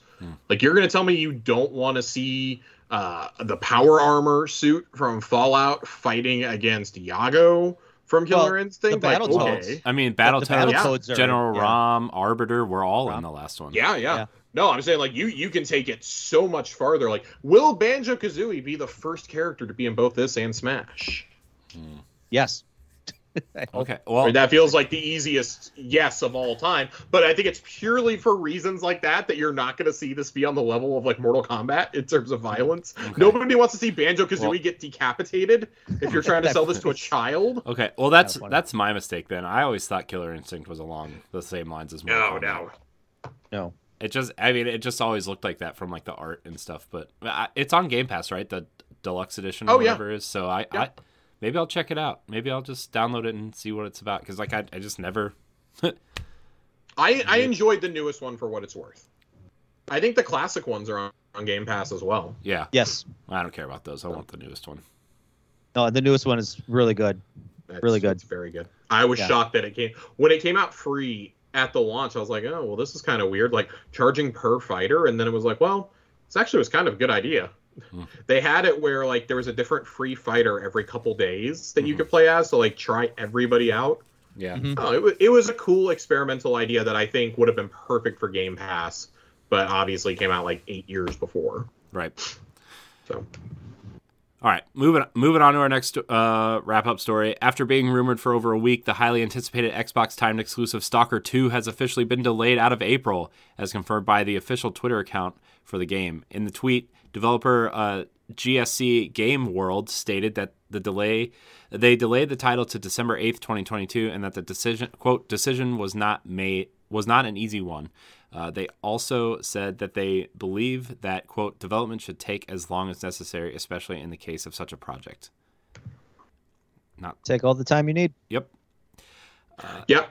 And that 3-month window that timed exclusive is only a 3-month window. So that's... As of the last documents we saw that were leaked from the Epic case, I think after the positive reception that it got at E3 last year, Microsoft probably tried to shore this up as a long-term exclusive. Yeah. And I mean, after the NFT bullshit we just went through with this game a couple weeks ago, which I think, yes, there was a lot of public pressure, but Phil also, I think, called him and was like, hey, cut this shit out. Yeah. Like, we'll terminate your agreement because he's made it really clear he's not about that. Yeah. I think the only question remaining now is, and obviously we don't have to get into it, but just something kind of to ponder over the next few weeks is, where does this leave Xbox's slate of exclusives between now and E3? Because it's kind of dire now. I mean, I think that's why there's been a bunch of Game Pass deals being made. Oh, 100%. And it's like, well, this is great now. What do we do when we're out of January? The January's probably been one of the best months ever for Game Pass. What do you do for the players that don't have it? You have Crossfire X and... Yeah. Yeah. Well, the Top Gun DLC, if Top Gun actually comes out in March or in May, excuse me. Is that when the movie's supposed to come out? Jeez, I almost forgot about that. Oh, it's been pushed back for 2.5 years. Every 6 months they delay it. It's probably going to get delayed again though. So they want it in the theaters, and I don't think that movie has the cachet to hit theaters the way they want it to. But not post pandemic. Yeah. But it's no Spider-Man. Nothing is Spider-Man. All right, moving on. Is Age of Empires 4 coming to Xbox? It seems so, as Twitter user and leaker at Lumia Italia, an account who follows the Xbox ecosystem pretty closely, discovered a tag in the Insider Hub for Xbox Insiders program named Cardinal. For those unaware, Cardinal was the internal code name for Age of Empires 4 at World's End and Relic, the co-developers of the game. Although there is no other indication that the game will make its way to Xbox, it does seem more likely of a when than an if at this point. Be interesting to see how they do it. Yeah. I mean, it's Halo Get Wars. some of the people who worked on Halo Wars. Yeah. Sega also worked on Halo Wars 2. I mean, Creative Assembly could probably map that gamepad pretty easily. You know, I mean, I know Halo Wars 2 is way simpler than Age of Empires, but who was the studio that ported Divinity Original Sin 2 to the systems? Oh, I mean, that game was a Virtuous, nightmare maybe? to play on PC. Much less, mapping it to a controller. That's a great question. I'm not really sure off the top of my head. But I mean, it's possible to say, like there's studios out there that can do this. Yeah. So yeah. And I mean, Relic was a code developer, right? So I mean, Creative Assembly is also owned by Sega. So I mean, they could, take some pointers from their own internal teams. The last story on the wrap-up, State of Decay 2 is getting more content this year. Almost 4 years after the game initially released, in a third game well into development, Undead Labs has announced that State of Decay 2 will continue to receive multiple content updates. These updates will rework infestations, making them more dangerous but more rewarding, updating the game's UI and make objectives more clear to players, while tweaking some of the survival elements to make the game feel better. All these changes are due to community feedback. this tells me that State of Decay 3 is way further out than originally anticipated, I think. So, that's it. I've always been meaning to go back into the State of Decay 2. I really had a good time with it. And I don't know. Maybe now's a good time. Well, that Juggernaut edition is optimized for Series X and S now. Yeah. So sick. I wonder if they're doing like this is probably the wrong way to phrase it, but practicing do these updates to make the third game better out the gate, like better UI, better survival elements, making objectives more clear. Like these all seem like things that they're trying to implement into 2 now, so when 3 launches, they don't have a State of Decay 1 to 2 type of kerfluffle, right? Because I think that was the big thing is like, well, State of Decay 1 is charming because it's janky, but now you have Microsoft's full budget behind it and you're charging $60 for it, and it still feels janky and unfinished and hard to decipher where we're going. It's perfect because it's kind of beta testing. Yeah. Try out the features on the previous game and, see how it works. Yeah. I'm for it. Yeah. Well, that's all the news. We're going to move on to our segment called Pass It On, where we talk about what's coming to Game Pass next week. And oh boy, is this a doozy. Stoy. Yeah. We got a surprise, obviously, that just popped up, I think, last week. But, we have Nobody Saves the World. This is made by the Guacamelee developers. I can't wait for this. This game I is have been amazing. eagerly anticipating this since it got revealed last year. It looks What so a unique. get. It's like a top-down action RPG where you take on the role of many, many characters, and all with their own different special abilities. The art, it just looks amazing. Mm-hmm. Looks so cartoony. The animation, like this studio really nails it with kind of like it's not cell shading, but it's like having It's very very strong distinct. color palette. It's a very distinct. It's kind of a style. hybrid between, like traditional top-down and cell shading, though. And then kind of like comic art style. It kind of reminds me a little bit of Binding of Isaac, a little bit. Yeah, But, like, I would say Binding cleaner. of Isaac or like Hollow Knight, but top-down. Yeah. Yeah, right. Yeah. I would say more Hollow Knight, kind of like looks like hand drawn, I guess. But This is also. however, Oh, sorry, Stoy. I was gonna say, however you cut it, it just looks amazing. That's Yeah. all. This is Xbox first, also, right? Like it's a. This is a timed exclusive on Xbox. That's what I'm saying. Like, this is a huge get. Yeah, because for- Guacamelee and Guacamelee 2 started out like Guacamelee at least was one of the first like real indies that PlayStation pushed last generation. Yeah. And it was on PS Plus and all this. Like, I remember playing through it on my Vita and loving it. And Drinkbox made a name for themselves for making not 1, not 2, but 3 Vita exclusives. They were all later ported, obviously, but like you had Mutant Blob's Attack, you had Severed, like these were Vita games.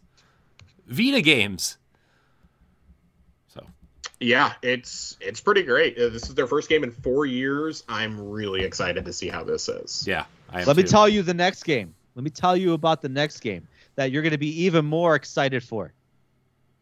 Do you like taking pictures of your dogs? I do. Well, then there's a I don't game have for dogs, you. but I do. But there's a game for you now called Paparazzi. Ooh. This is I'm coming out on actually- January 20th. I'm very excited for this. Yeah, me too, actually. I think this got announced in one of the Xbox features, I think last year, where I was like, that's Yes. game of the year 2022 already. Where it's like basically you have dogs in like various different settings. You can dress them up, you can put hats on them, and you can take pictures of them. And then you have different quests like, oh, take a picture of your dog with a hat with like other dogs in the background. You can make them sit, you can make them roll over, you can make them do all sorts of things. Like, come on. This is the That's it. feel-good game I need, especially after one of the other ones that we're going to talk about. Yeah, for sure. But this is I don't know if this is a timed exclusive or not, but or if it's I don't think it's I really don't think it is. But this is coming out on the 20th as well. But we also have Windjammers. Now this is an interesting game too. This is it's like a competitive It's like something. disc tennis. Yeah, but like, Have you never played with Super Windjammers, Dodge? Stoy? No, I've never played Windjammers, What? but I knew so many people that played it because like I think this was like Dreamcast exclusive for a long time. Man, it was Right, also wasn't really it? popular in the arcade. Yeah, That's where I played it. I But didn't know it came to it- Dreamcast.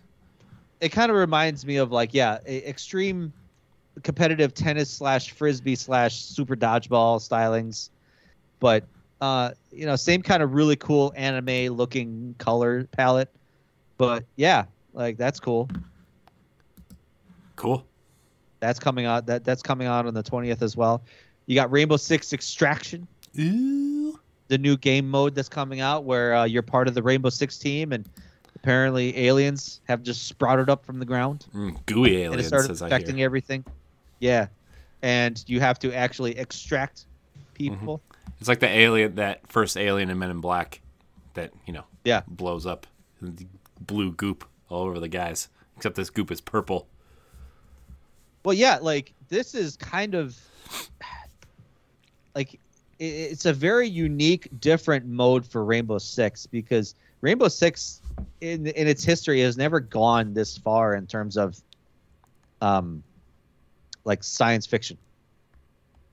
Rainbow Six does have a very minor kind of like futuristic elements, but like this deep into science fiction and like monsters and stuff like that. I mean, there's boss fights in Rainbow Six Extraction that you have to deal with in terms of fighting with your co-op partners. But yeah, this isn't like a multiplayer mode. This is kind of like more like a terrorist hunt / going with your team of 4 people, extract the hostage, fight your way out, fight for survival, stuff like that. So that's coming out on the 20th as well. And then you got the original Hitman trilogy This is what I'm most excited for. coming out on the 20th as well. So Now, I encourage everyone to play this trilogy. this is all the this includes all the DLC for 1 and 2, correct? yeah, I think And then- It should be everything that's currently released. Yeah, not the year 2 stuff they just announced for Hitman 3, but year everything 2 for up number 3 to will that not- point. Yeah.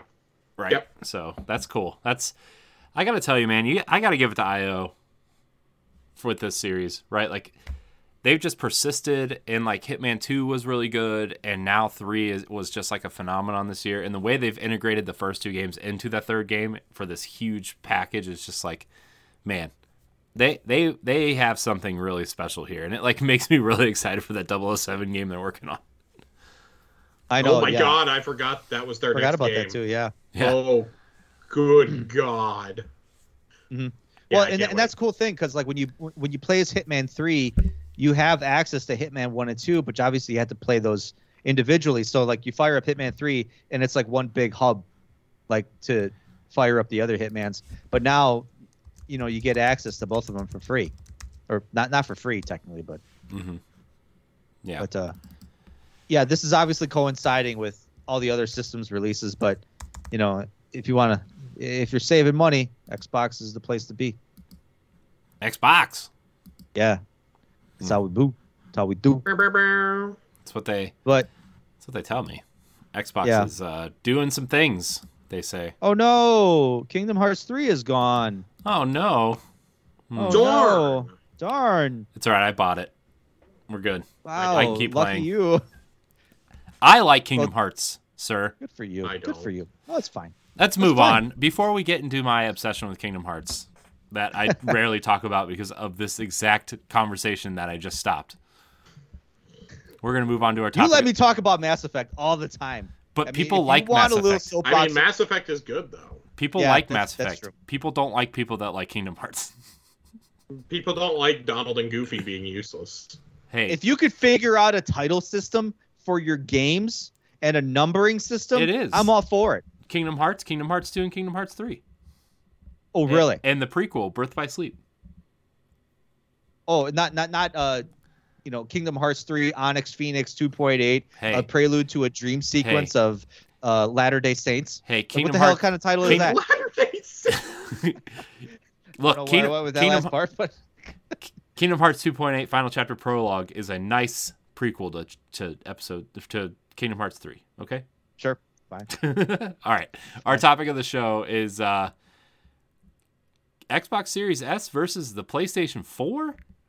Recent reports state that to meet demand of new consoles and slow their console shortage, PlayStation is going to continue to produce the PlayStation 4 into 2022, whereas the Xbox stopped producing the Xbox Ones in 2020.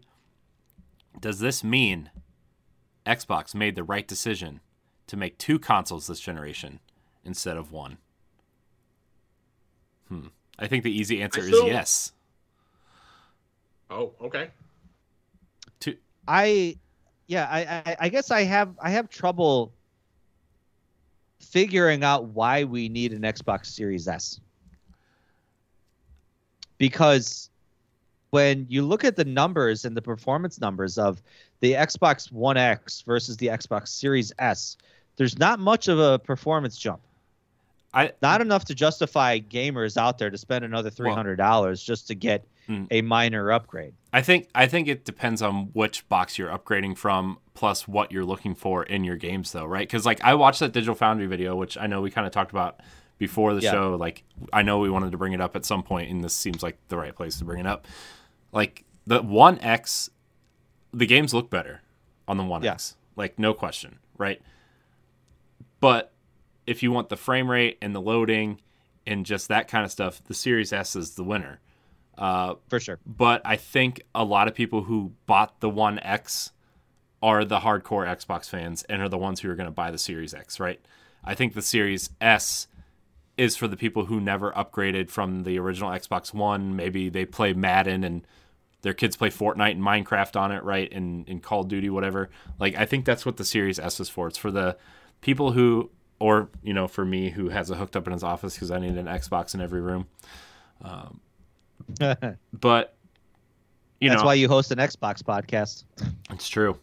That's fair. But I think the S is replacing a different console than the Series X, right? I think the Series S is replacing the original in the One S, whereas the Series X is replacing the One X. You know, I think the Series S is a nice holdover if you can't find a Series X. But also I think it depends on what you're looking for. I think if you want frame rate and loading times, I think the Series S is a very viable console if you only play 1 or 2 games a year, or you just want to play the exclusives and one of the other consoles is your primary console, right? I think it's a totally serviceable box for that. I think the Series S has a lot of utility as a box for people who want to, just like you said, dip in for the exclusives, check out what's new on Game Pass, or who, you know, they buy those 2 or 3 games a year, like the people who are guaranteed to buy every Madden or every NBA 2K game, who don't necessarily care about having like the best and biggest machine because that's all they boot it up for, and then they play free-to-play games otherwise. Like, it's a machine for kids also. Like, your kids want to, there's a reason why Fortnite and Rocket League DLC and credit packs were bundled with it over the holidays. Like, it is because those are the kinds of people who are going to go and play on these consoles. Those are the kind of kids. Like, $300 for a box that can do 4K streaming, that can do, it's capable of doing the 120 frames. Like, that's a steal. Yeah, that's an absolute steal. I love having mine in the bedroom personally. We use it as a Netflix box a lot, sure, but my girlfriend plays Sea of Thieves on it with zero complaints. And we went from having the Halo 5 Xbox One and a One S to having the Series X and Series S, respectfully. And it's just, it's been totally night and day for us. But like, I enjoy having the X because I want my disc drive. I want to be able to play my 4K Blu-rays. I guess my struggle that I come with is, I think the Series S is great right now. I think in about a year and a half, you're going to start facing problems. And it was my initial concern. Go ahead. Sorry, Josh, just to interject what you just said. Like, when we had a discussion, I think it was on the Boss Rush podcast at one point, like right when I started playing Guardians of the Galaxy in like November, I think, like at the beginning of November, before they patched it on the Series S, it was and I know that Microsoft games are always going to be optimized for both platforms, right? Like that's the goal, right? And indie games are going to run fine. But Guardians of the Galaxy did not have a performance or a quality mode for the Series S. And I was like, oh man, it was the first time I realized that like the Series S in about, I would say, like 2 or 3 years is not going to be a viable console for the future, right? It's a nice box to have now to jumpstart next gen, to boost their sales numbers or whatever. It's a nice streaming box. Like my nephews want an Xbox Series S because they're the Fortnite Minecraft kids, right? Yeah. Like that's what they want to play. Rocket League. But you know, if it's a great in between or second or even third option. And I struggle with this regularly. What I've preferred for them to have gone the PlayStation 5 route and just given us a digital Series X. And I think in the short term, they made, and obviously they weren't planning for this with a pandemic in mind. They were planning this before 2020 happened. We had leaks about this back in the summer of 2019, if I remember correctly. Yeah. This was something that clearly was in the works for a long time. I think it works good as a stopgap. The pandemic, I think, is what kind of saves it from being a disaster. Otherwise, that you would see most people probably going to the X. Once we start seeing performance boosts with a lot of their games, once they start embracing next gen, and the people are going to start to find the Series S just can't keep up. I think the first real test for the Series S is going to be the next Forza Motorsport. Yeah. If that comes out this year, I'm not going to say Starfield because Bethesda games have never been like super taxing on consoles. And we just don't know how Creation Engine 2 is going to run on it yet. I would say that Forza, and if not Forza, then you're going to have a whole slew of exclusives next year because Microsoft is done with the cross-gen stuff. All major, like they're going to have a couple smaller games, like. We know Josh Sawyer's game is probably coming out this year. The game from Interior Night as Dusk Falls, like the narrative game, those will still be cross-gen. But Starfield, Redfall, and Forza are next-gen only. And I think the Series, that's great. I think the Series S is a really good way to handle that. The only reason I think the Series S is still a good move for Microsoft is they've invested so much in the cloud architecture that they can run these games well. Like Flight Sim actually looks amazing on the Series S. I played it on there. It makes my console sound like a jet engine, so I'm really getting the full experience, but it works on there. And we're seeing even some of these older games be able to work through cloud on Game Pass on Xbox One even. So I think this kind of comes back to the whole philosophy of Phil, like when everybody can play, we all win. And I think that part of that isn't just, let's put our games on as many platforms as possible and in as many places as possible. Let's make it as affordable as possible, too, because you can sit here and say, you can do cloud gaming for $15 a month on Game Pass. The reality is, in most of the U.S., it's not going to be stable enough to sit there and play an ultra-long RPG like Starfield or something like the Mass Effect trilogy. Like, I wouldn't want to play that entire trilogy on my iPad or on my laptop. Just straight up. I wouldn't want to do that. But when I can pick it up and take it on the go to do a quest or two while I'm waiting in the airport or waiting in a doctor's office. Like I was running strikes on my phone when I was on vacation when I was sitting in the airport. In Destiny. Like that was great. And I think we're going to, as we see the evolution of cloud gaming, we specifically have to see America's cloud infrastructure and 5G networks and gigabit fiber like roll out to more than just the big cities. When you see that in the next 18 to 24 months, I think that's going to lower the demand for the Series S, and we're going to shift to much more of a cloud infrastructure. But I do think they have the leg up there because restarting the factories up for PS4s, they're only going to produce like 4 or 5 million. That's a rounding error for Sony.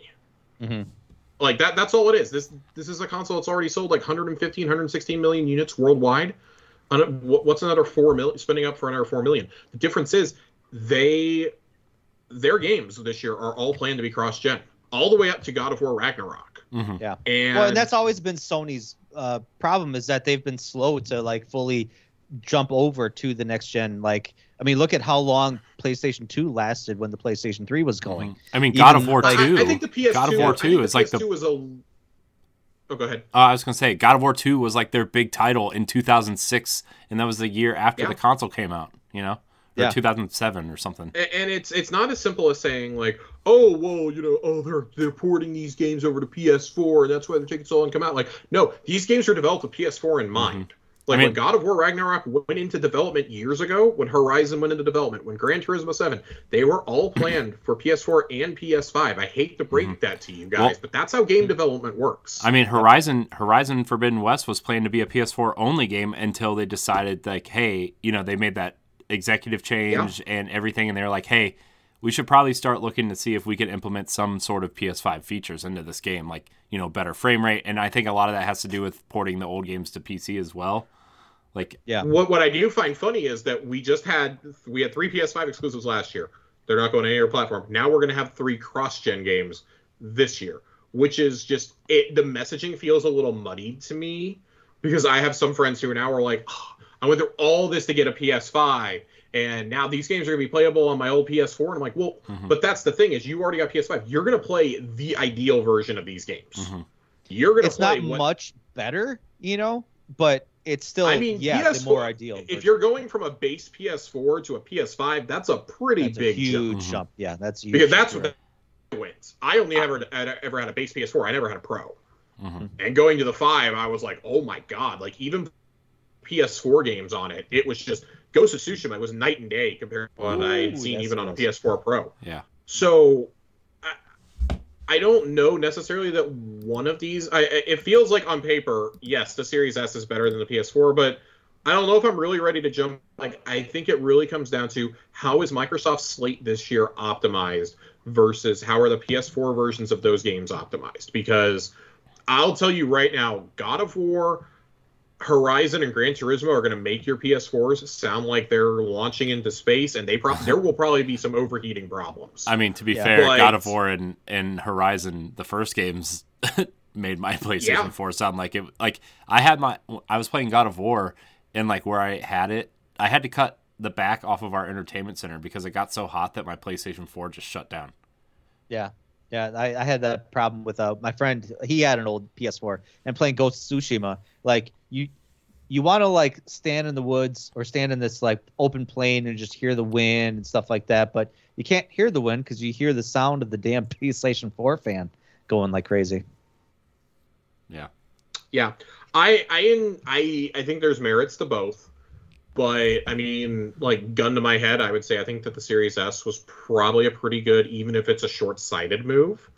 I mean, Sony's literally putting PS4s out because there's so much demand to play their games. And with Horizon, with Gran Turismo, with God of War coming out, like, they're not going to want to wait. And I empathize with those people. That's why I rushed out and got a PS5, was because I was thinking Horizon was going to come out last fall. And while I'm not the biggest fan, I wanted to get to it. I hadn't played Ghost of Tsushima. I hadn't played Miles Morales. Hell, I hadn't even finished the first Spider-Man game when I had sold my PS4 shortly after God of War. But getting to go back and play those and like getting to play Deathloop, like, cool, my PS5 has largely gathered dust for the last few months. But I'm looking forward to dusting it off and going out. Like, there are several third-party games that are PS5 only, and that's the point we're at in this cycle, COVID or not. 14 almost 15 months into this now, I'm sorry, like we have to start putting out those titles that are next gen only. Like, there are more than 10 million of each console in households right now. There's no reason why we can't start shifting to next gen only games. And honestly, that's a staggering number. Yeah, it's a staggering number, and I mean, I guess I sound a little bit callous saying this as an Xbox fan, because selfishly I'm like, well, there's like 6 months for you to get as many Xboxes out as possible before Redfall is ready, and we even heard that may get delayed now. Xbox's big thing is like just really trying to get as many of those consoles in home, get cloud infrastructure running, because everything has to be ready for Starfield. And you've got about 9 months to get it ready for Starfield, assuming Starfield makes it out this year. There is still a very real chance that gets delayed. But with Stalker now getting bumped also... Stop talking so negatively.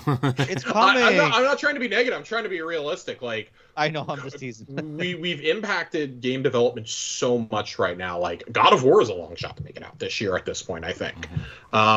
The only things that we know for sure that are making it are Horizon and Gran Turismo, because those are less than 8 weeks away. Yeah. So, you look at it that way, and at least I would say with the Series S, you're still getting to play those next-gen experiences when they come. Or if there's a third-party game that is next-gen only, you're still getting to experience that. Over on the other side of things, if you get a PS4 just as a stopgap, cool, you'll be able to play Horizon, you'll be able to play Gran Turismo. You're still going to miss out on Ghostwire. You're still going to miss out on Forspoken. You're still not going to be able to play, Returnal, which came out last year. You can't play the new Ratchet and Clank. Like, you're still going to miss out. It's Final a Fantasy stopgap, 16. but I don't think Final Fantasy 16.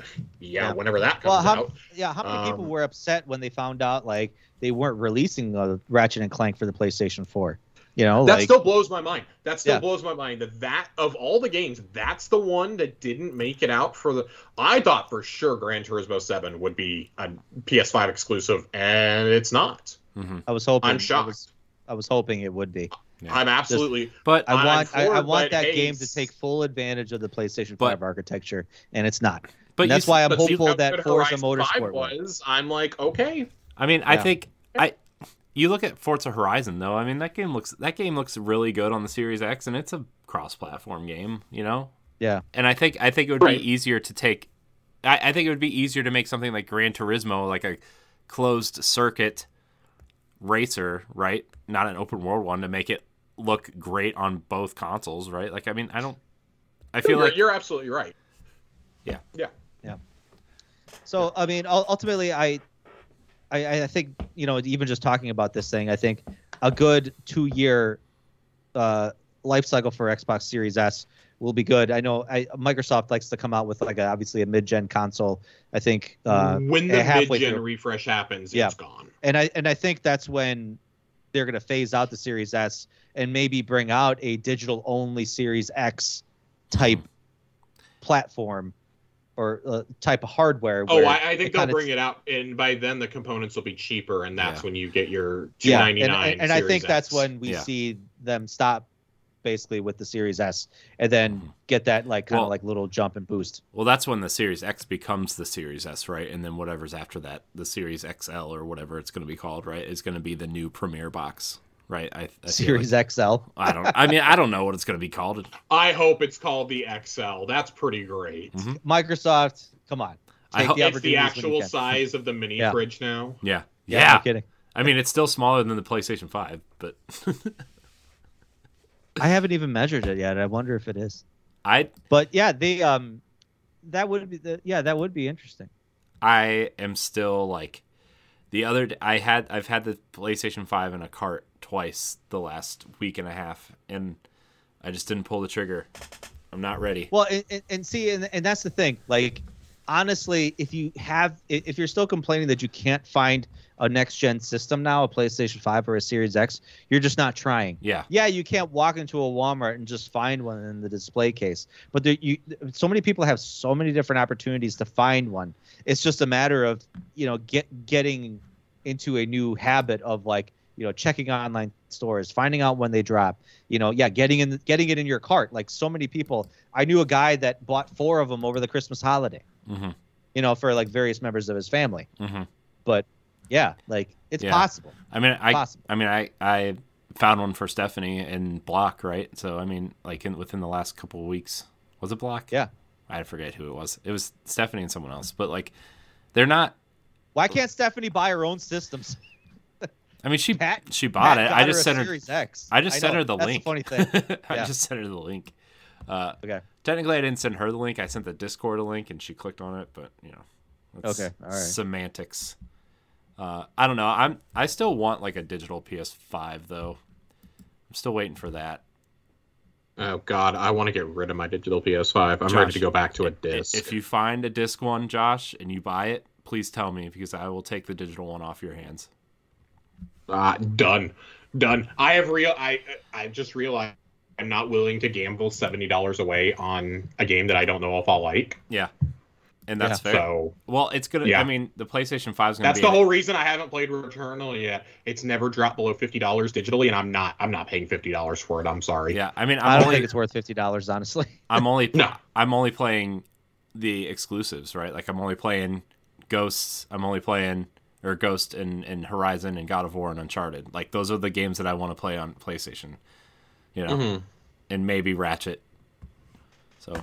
Ken, yeah, Josh, I gotta give a shout out, Kenna, Bridge of Spirits, man. Yeah, that game is amazing. I mean, yeah. Well, Kenna and Final Fantasy and Forspoken are also on the list. So I mean, there's games that I want to play on PlayStation, and it's just gonna be the exclusive box for me, just like the Switch is an exclusive box, right? I mean, it's. So I think circling back to, is there a reason to have a Series S? And I think, I forget if it was Josh or Corey that said it right at the beginning. If you're coming from an original Xbox to a Series S, yes, that is going to be a significant jump for you in terms of performance and, you know, specifications. But if you're coming from an Xbox One X, which historically that's been the kind of more hardcore gamer that does that kind of mid-generation upgrade to a Series S, it's almost like not worth it. You're not going to see that much of a difference. You'll see the frame rate boost. You'll see the load times, you know, increase dramatically, which for some people that's enough. That really is enough. And admittedly, we even to this day, we haven't seen a big graphical jump from the last generation to this generation.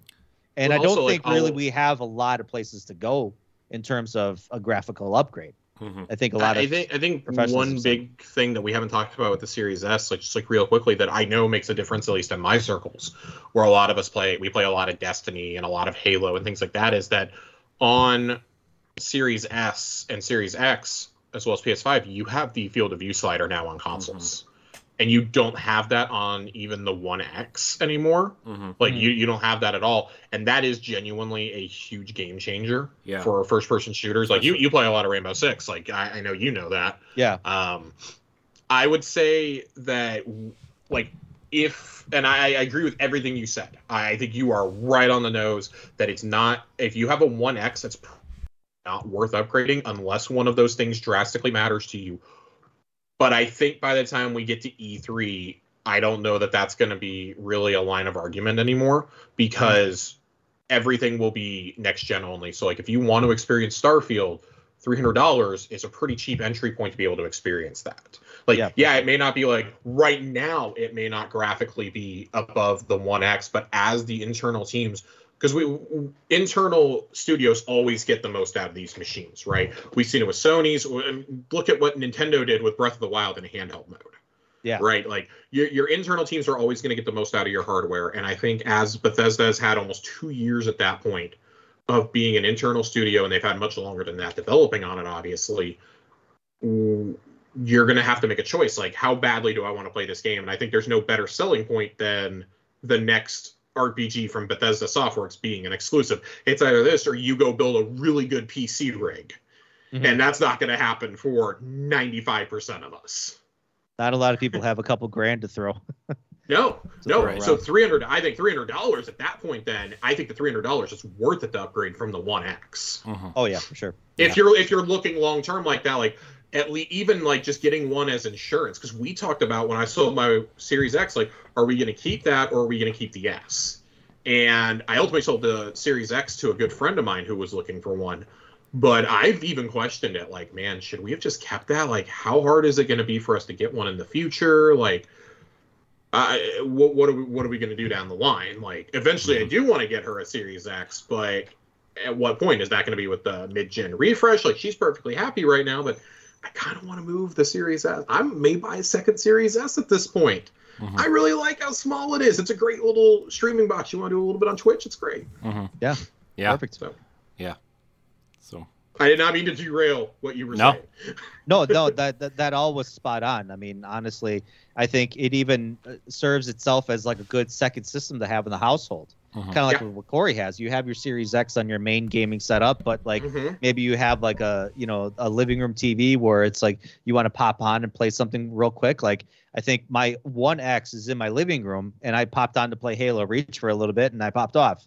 Like, am I going to go back to Halo Reach? Maybe. I don't know. But that's a good place for a Series S to have. It's like something to maybe just kind of go back and forth with, or like you want to play it with friends and you want to be in a more kind of living room centered environment, or put it in the pooper or something like that and play it while you're on the pooper.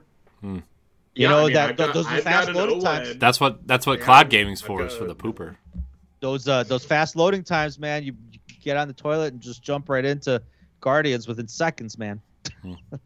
Yeah, I enjoy having mine on my OLED and having the Series S in the bedroom for sure. That sounds extremely elitist of me to say, like, oh, I got one of each. Yeah. Insanely lucky today. They went out for pre-order. Yeah. I feel bad saying I have both too, but also I don't, because I don't. Sorry, guys. Just don't feel bad.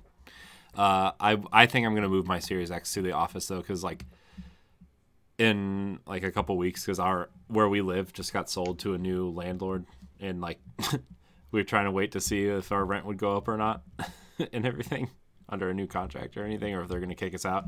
But ideally, I'm moving the office into the toy room and moving the kids' toy room into the office, because as you can see, the office is slowly turning into the toy room anyway. So, and this space is a way bigger space, and that space will allow me. That makes more sense for them, yeah. Yeah. Plus, like, not to like throw shade at my Series S or anything, but I do have a Series X. You know. Yeah. Shh, it'll hear you. Ah. It's okay. It knows. That's the redheaded stepchild of all the new Xbox systems. It knows.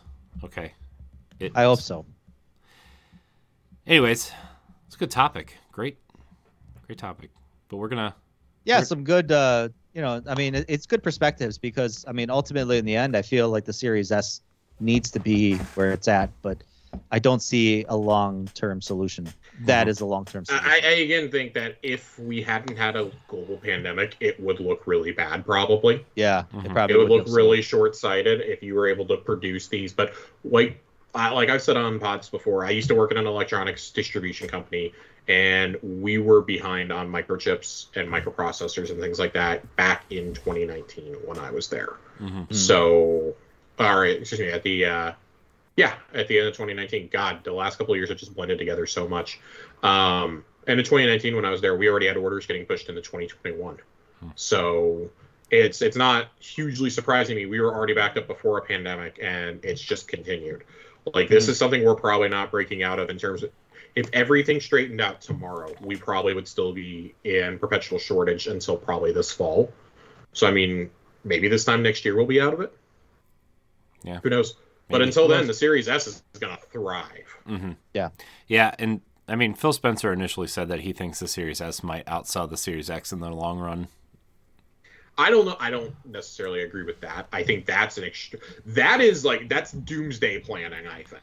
Well, I mean, before these consoles came out, I want to go for the bigger one. I think. Well, here's the thing, though. We have to also remember that for a lot of people, the smaller price, the best price tag is what's going to win. That's what did the PS4 so much favor over the Xbox One initially. It wasn't giving you any extra shit. It was $100 cheaper, and it was not the subject of a viral video.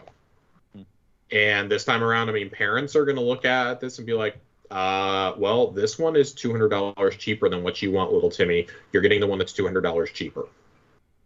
Yeah. All you do is play Fortnite and Minecraft anyways, so here you go. Yeah. Congratulations. Game Pass Gary is going to go buy another one, too. Oh, God. Game Pass Gary. No more Game Pass Gary. What a fuck. Oh, my gosh. We're getting out of here. Can I meet Game Pass Gary? Is Game Pass Gary a real person? No more Game Pass Gary. We're getting out of here. Okay. No. And I want to know who Game Pass Gary is. You'll find. I made characters up a while back. Little Timmy and Game Pass Gary. And the Game Pass Gary was stealing consoles from Little Timmy at Christmas time and was scalping them. Mm-hmm. So he's become the object of our ire over the last couple of years. Does this mean I don't think I like Game Pass Gary. Josh, if every time you sit in, we're gonna have to bring up these characters, aren't we? Yes, every time, every single time. I'm surprised it took you this long. I am too. I didn't have an opening. Oh yeah, it's fair. Anyways, I want to thank everybody for watching and or listening to this episode of Arsenal X, the Xbox podcast. You can find it every Tuesday on your podcast service of choice. Remember to like, subscribe, share, rate, and review. Leave us a 5-star rating if you listen on iTunes and Spotify. Really helps us out. You can catch all of our content on bossrush.net. Josh, thanks for sitting in tonight. Really appreciate your time. Where can we find you? Thanks for having me. I appreciate it. It's been a while. Yeah, it has. E3, I think, was the last time I sat in. Yeah, I think so. Where can we find you? You can find me every Friday morning on Tower Casuals, the Destiny podcast. And you can also find me on Twitter at Josh_Finn, 2 N's. Stoy, I appreciate you as well. Oh, thank you. I appreciate both of you as well. Where can we find thanks, you? man. You can find me on the EXP Cast, the video game podcast. We're part of the Boss Rush Network. Facebook and Twitter and Instagram at EXP Cast. And then also my personal Twitter, Stoy, MKE8. And I'm on Instagram at that same too. Cool. You can find me at I am Corian HD on Twitter and Instagram. You can find me hosting the Boss Rush podcast every Monday morning on podcast services. You can also find me on Tower Casuals. You can find me in a plethora of content here on the Boss Rush Network. Look out this week on free feeds. You will be able to find After Dark premiering.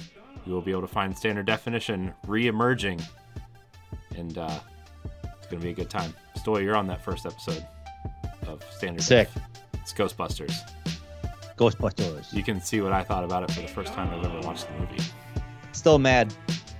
Still mad about that. You know what? It's fine. I'll be okay, though. You'll be fine. I'll be fine. You'll be fine.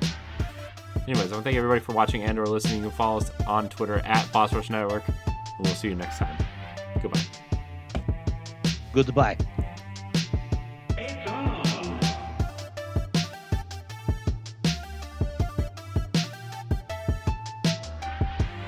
What's the matter? You hurt? Hey, bro.